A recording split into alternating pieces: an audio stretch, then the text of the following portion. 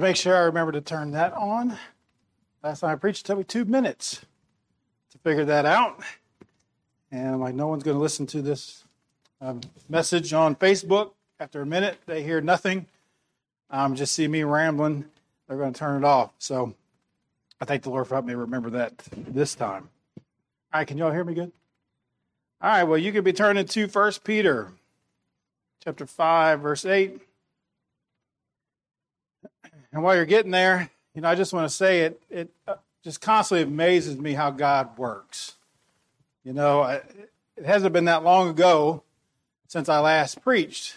And if you remember when I came up then, I said, I was between two different messages the last time. And I just really wasn't sure, I'm not called to preach. I don't have just a bunch of messages laying around, Sometimes God puts some stuff on my heart and I try to write it down and study it out and stuff. And so I had two different thoughts that the Lord had given me. And I even contacted Pastor Holt. Say, hey, brother, what do you think about these two? Oh, they both sound good. You're not much help. But the Lord directed me to preach that message on free will and election. And unbeknownst to me, we had a visitor in that service that really needed to hear that message. And then tonight, this consequently is that second thought that God had given me. And guess what? It lines up right along with the series that our pastor has just started, this quick series on a Christian and our battles. And so, again, it just amazes me how God works things out. And, I'm not amazed at myself whatsoever. I'm amazed at what God does and how God works things out. And I'm amazed that God wants to use me in this way in these couple of opportunities I've had to bring a message. But let's read 1 Peter 5:8. It says, be sober, be vigilant, because your adversary, the devil, as a roaring lion, walketh about, seeking whom he may devour. Let's pray. Dear Lord, I do thank you again for this evening. I thank you for the opportunity to stand in your pulpit, Lord, and to bring a message that you have laid on my heart many months ago. And I just appreciate, Lord, the fact that you're using me to be able to bring a message and to be able to maybe help out our pastor a little bit as he's dealing with so many different things, especially on Sundays. I pray that you continue to be with him and his family, continue to strengthen them, continue to give them wisdom in all things. And Lord, I just pray again that you will use me tonight, Lord. Be with us. Pray that you'll speak to my heart, speak to everyone's heart here. And I pray, Lord, if there's anyone here that's lost, that you'll save them. And Lord, just help us to, through these series of messages, to just be able to get through the battles that we face with our eyes and our hearts focused on you. In Jesus' name I pray. Amen. All right, you may be seated. You see this particular verse, 1 Peter 5:8. Well, this could be a really scary verse to the Christian, can it not? I mean, here it talks about the devil and it's comparing him to a lion. And Satan is the one real enemy of God's people. And here when it compares him to a lion, I think about a lion. And I don't know about you, but I don't want to come face to face with a lion. Even in the zoo, when they're behind a cage, they're still a scary, scary beast, are they not? I mean, they're huge, they're strong, they're fast. I notice, you see some of those National Geographic specials and you see they have those huge paws and the big claws on each of those paws. And you see them as they hunt their prey and how they attack. And they bring down these huge, like wildebeests and things. And then sometimes they bring down these really fast antelopes. I mean, these things are strong and they're fast, big teeth. I looked up a little bit of facts about a lion, and it says lions have a bite force of about 650 psi, or pounds per square inch. That's a very powerful bite. And it says they are the second strongest big cat in the world. They're about 4 times stronger than humans. Now, again, I don't know about you, but I do not want to face a lion in the wild. But here is the word of God saying that our adversary, the devil, is as a lion. But not just a lion, it continues to describe him as a roaring lion. Now, to me, there's nothing in the animal kingdom like the roar of a lion. When you hear that, even in video, it's very intimidating. It's a very scary roar. I mean, it stops animals, big beasts, in their tracks to think that a lion might be nearby. And so here is Satan, again, as this roaring lion. So he's very intimidated. We know that Satan is very strong, very powerful, very intimidating. And we see at the end of this verse what his ultimate goal is. And that is to devour us as God's people. He wants to destroy us. He wants to bring us down. He wants to take us, and he wants to take our families, and he wants to take this church, and he wants to destroy it all. And so this verse could be very scary. Except there's one little word in this verse that really changes the whole trajectory of the verse. And I think you all know where I'm going with this. But it's that little word, may. Now, when it brings forth this idea of whom he may devour, that brings an idea of permission. Satan cannot just do whatever he wants, or else that verse would read, whom he will devour. But Satan has to seek permission, so that's why it says, whom he may devour. Now, there is no place that pictures this better than the book of Job. And so let's turn over there to the book of Job, chapter 1.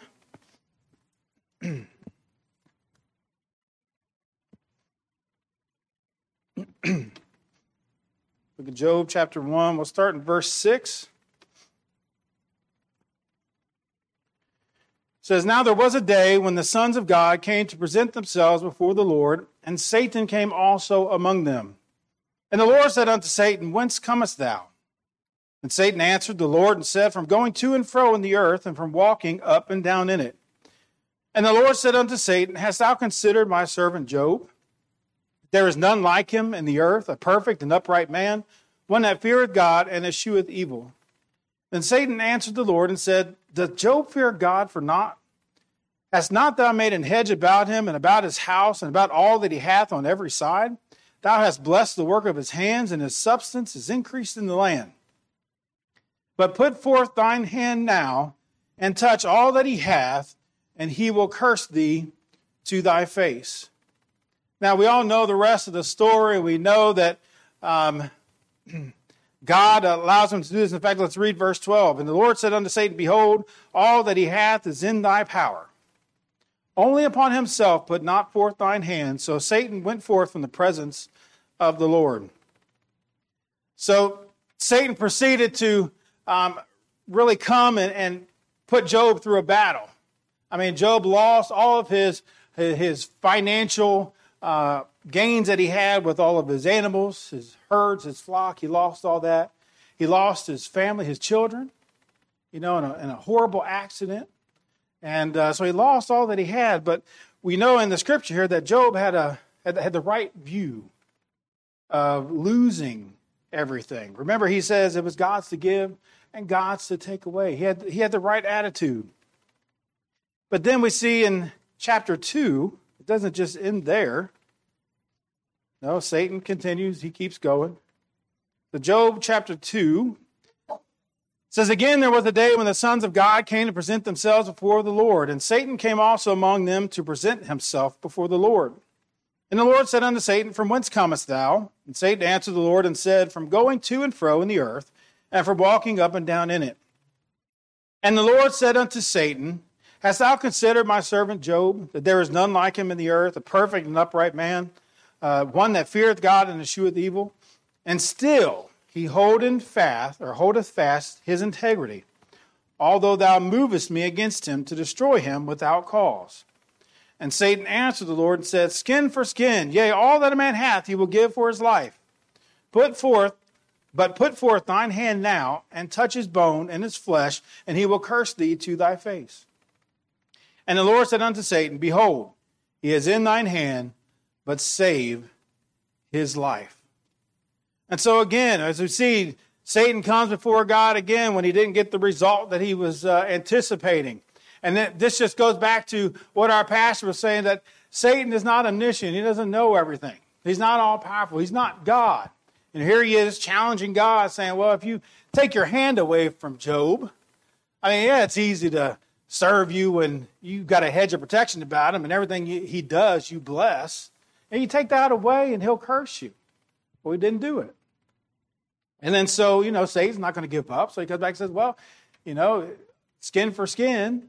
Man will do anything for his life. So if you touch that, then he's going to curse you again. Job was an object lesson to Satan that God used for Satan. Now, I hope and pray that I'm never an object lesson for Satan, okay, for God to use. But that's what Job was.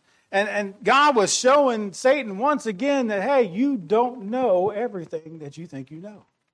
I know it all. I know what my servant will do and won't do.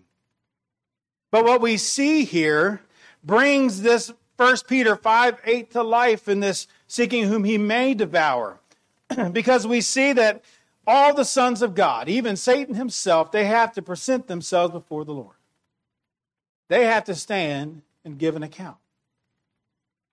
And what we also see here is that when God asks a question, he says, where have you been? What have you been doing? What does Satan do? He answers. He's got no choice but to answer God. And then we see here that Satan could do nothing that God did not allow. Where God placed a boundary, the first time he said, everything that he has is in your hands but him. Guess what? Satan could do everything but touch Job. There was a line. There was a boundary that Satan couldn't cross. The second time, he says, okay, you've protected him, him physically. Now you take that away and see what happens. Well, God says, okay, fine. You can touch him, and take his life. Guess what? Satan affected him. If I remember correctly, he had boils from the bottom of his feet to the top of his head. You know what that means? That means no peace, no time of being able to, stand anywhere, sit anywhere, lay anywhere to get any type of relief from the pain. No matter what position he was in pain. And you can read through the book of Job. There's many times that Job wished he was dead. He felt like he was dying. But he never did, because there was a boundary that God had placed that Satan couldn't cross. You see, the title of my message tonight is 2 reasons that we can have confidence in God in our battles or our trials. And reason number 1 that we can have confidence in God is because every trial we face has been approved by God and is in his total control. And that no matter what we go through, that Satan cannot go over any boundary that God puts in place. Now, when we really get a hold of that, then there are some verses in the Bible that can really become more alive to us. For instance, 1 Corinthians 10:13. I'll give you a minute to turn over there if you like. 1 Corinthians 10:13.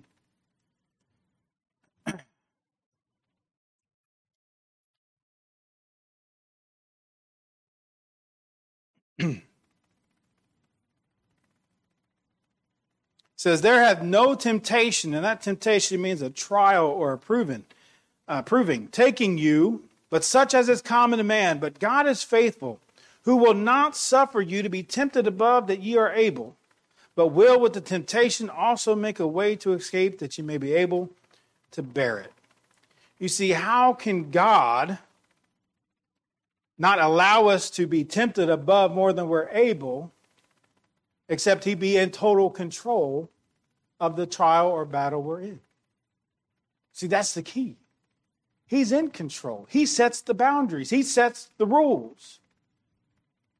And so he can place the boundaries where we know where he knows we cannot handle going beyond. And so God can make sure that we don't suffer anything that we can't handle.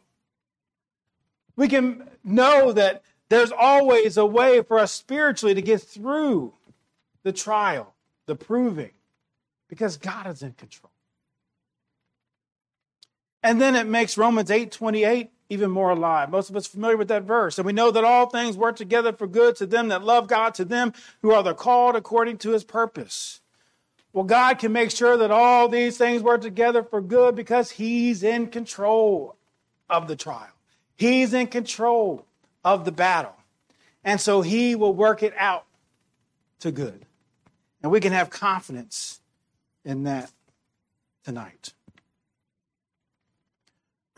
Now, for reason number 2, I'm going to switch up here and look at David versus Goliath. And, that account is in 1 Samuel chapter 17. This event, now we know it to be a true story, but this event has really become so popular.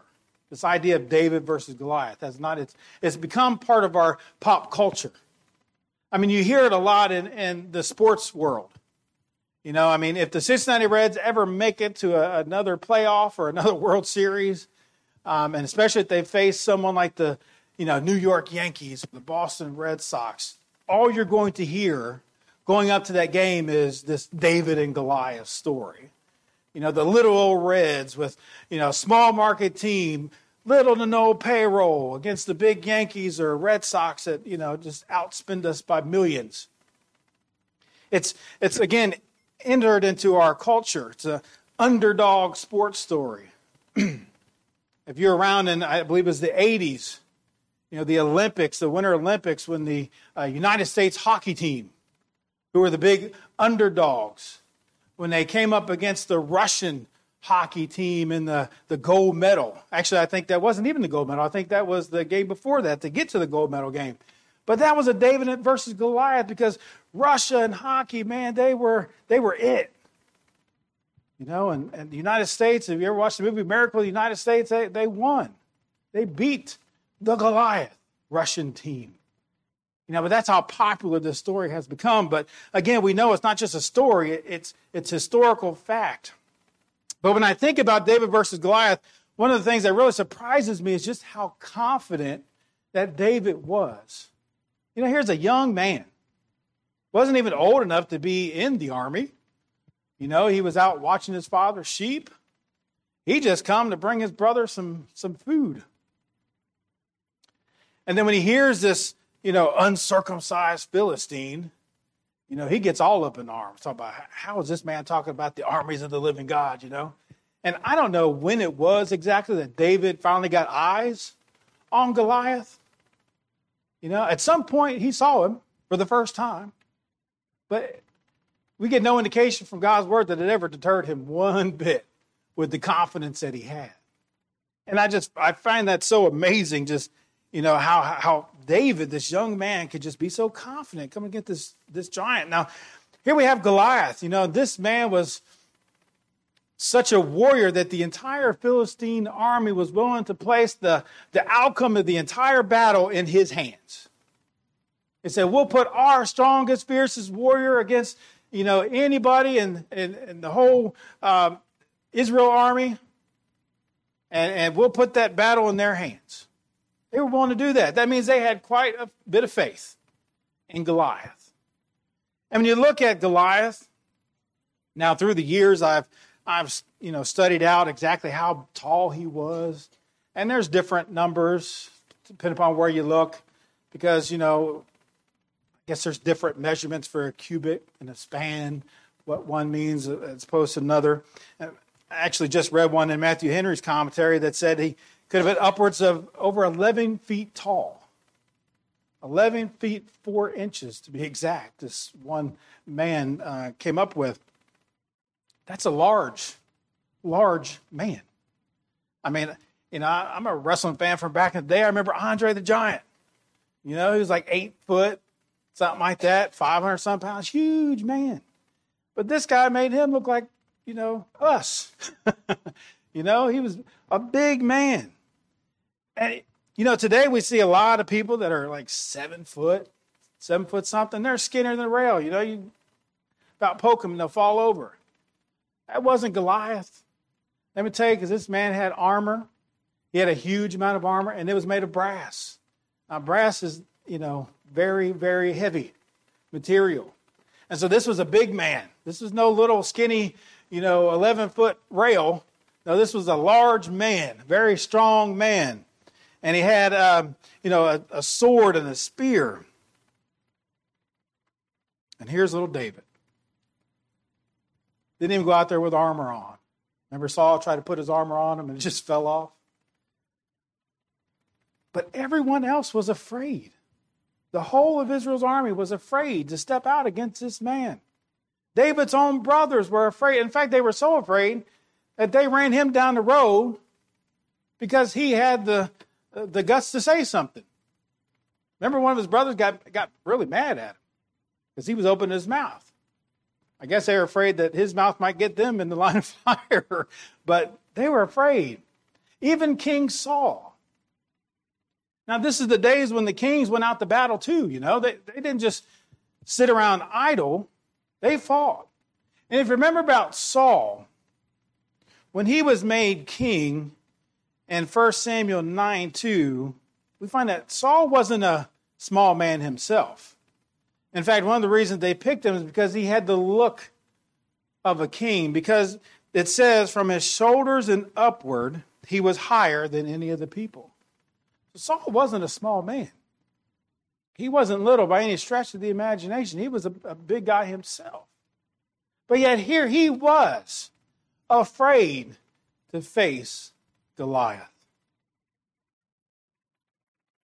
But why was David so confident? Saul even wondered that.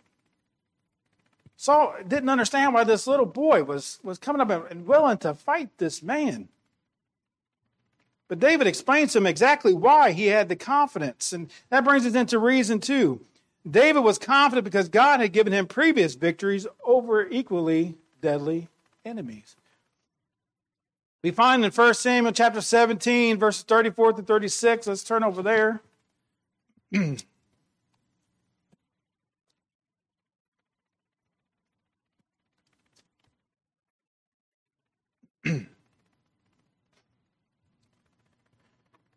Let's start in verse 33, actually.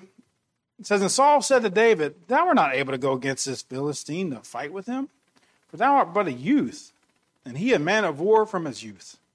So this, not only is he huge and big, but this man has been bred to fight since he was born. David says this. David said unto Saul, Thy servant kept his father's sheep. And there came a lion and a bear, and took a lamb out of the flock. And I went out after him, and smote him, and delivered it out of his mouth. And when he arose against me, I caught him by his beard, and smote him, and slew him. Thy servant slew both the lion and the bear. And this uncircumcised Philistine shall be as one of them, seeing he had defied the armies of the living God. You see, David looked back and he was telling Saul, hey, look, I have faced monsters before. And each time God has given me victory. Now, we talked a little bit about lions, but now we have a bear that's entered into the mix with David.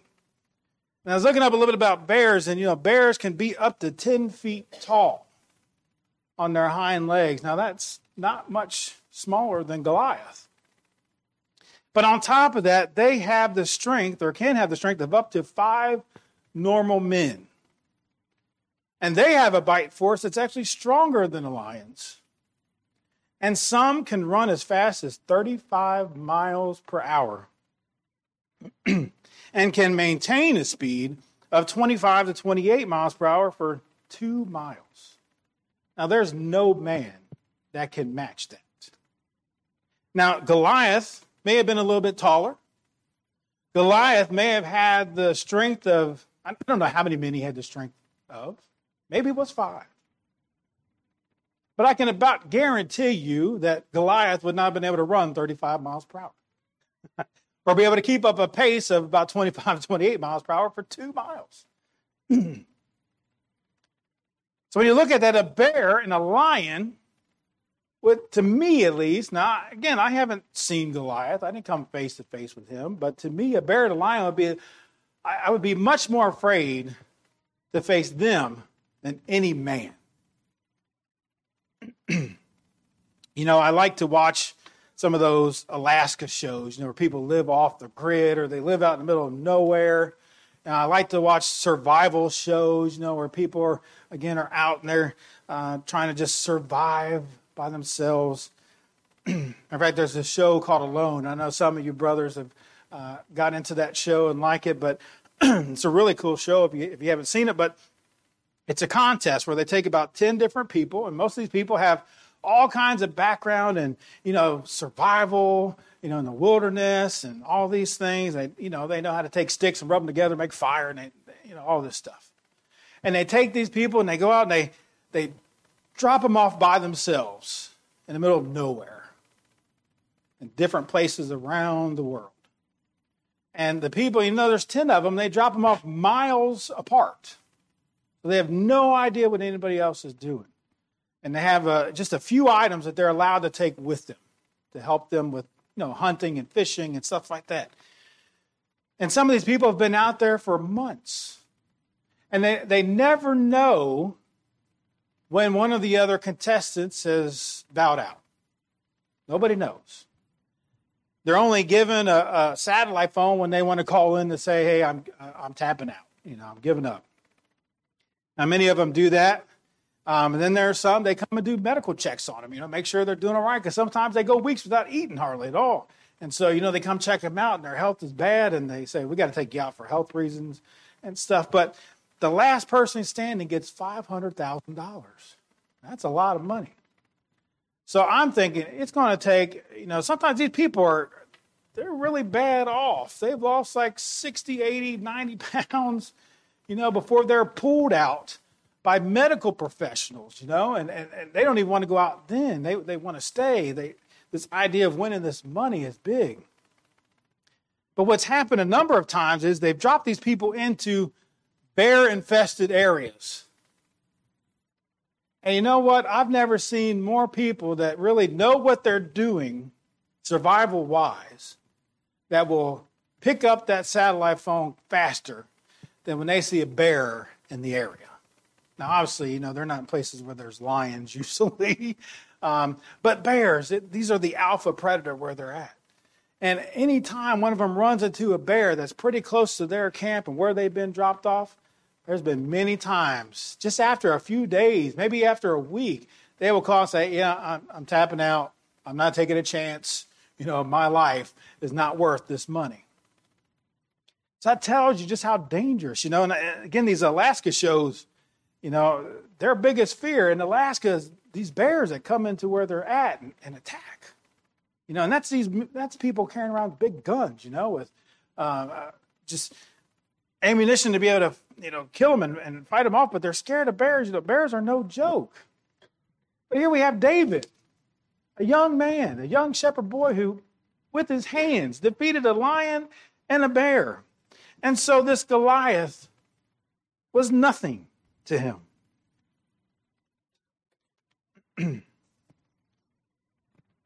I think about myself and, I've been cancer-free for the past 12 years. And I thank the Lord for that. But, in this 12 years, I've had many times where I've worried about money. I've worried about, some of you know, my wife and I both bought cars at the same time, same dealership, and I will never buy from this dealership ever again.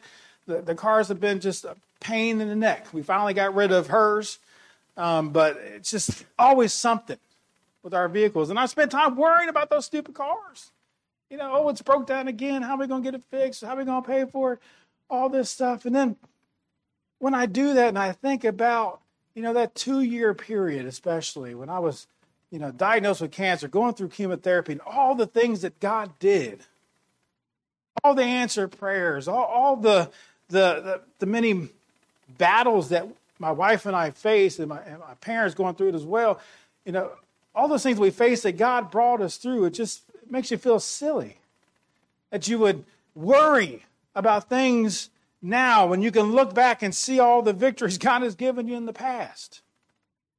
God often had to remind the children of Israel of the past victories, when they were coming up to another battle. How many times did he remind them that he's the one that delivered them from Egypt? He's the one that parted the Red Sea, that he's the one that brought the water from the rock, that he's the one that helped them defeat the Midianites and the Philistines and the city of Jericho, all these that were against all odds and miracle victories, but God had to remind them. We see David there himself many times as our pastor's been going through the book of Psalms.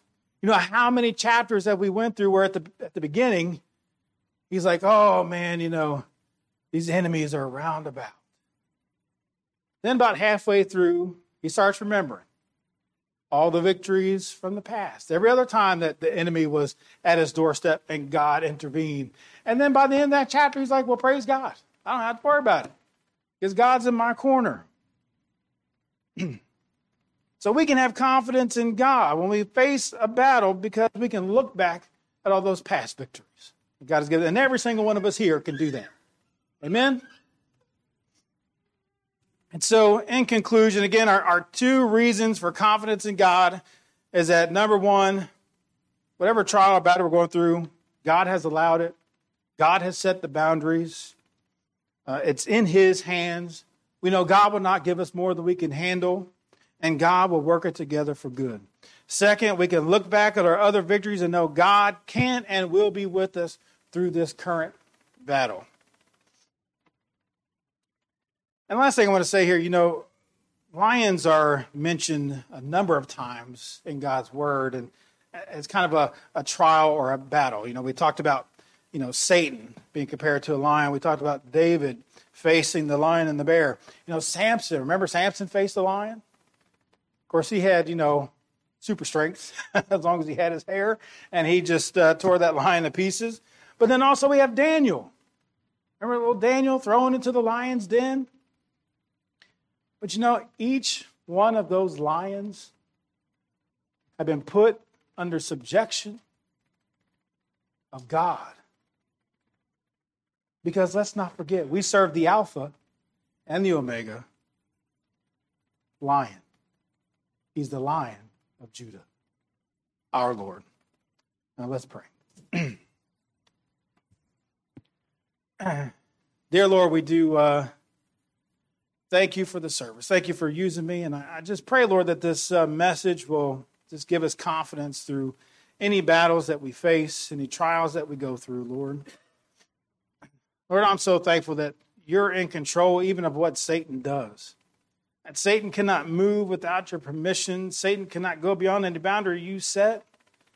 Lord, we know that you have our best interest. We know that you will work together things for good. And so we know, Lord, that you will provide through the trials. I just pray that we'll keep our eyes on you.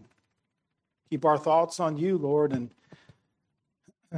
like has been said, a lot of times we wait to give things up to you till we've already tried everything we can and have totally exhausted ourselves. And if we just do that from the beginning, Lord, that'll save us a lot of heartache and a lot of worry and a lot of stress. And I pray, Lord, for anyone here going through a struggle or a trial right now, just help them to give it to you. And Lord, watch over us this evening. And again, thank you for this opportunity. And thank my pastor for allowing me this opportunity. And for the church as well. And I just pray that you'll bless this invitation. In Jesus' name I pray. Amen.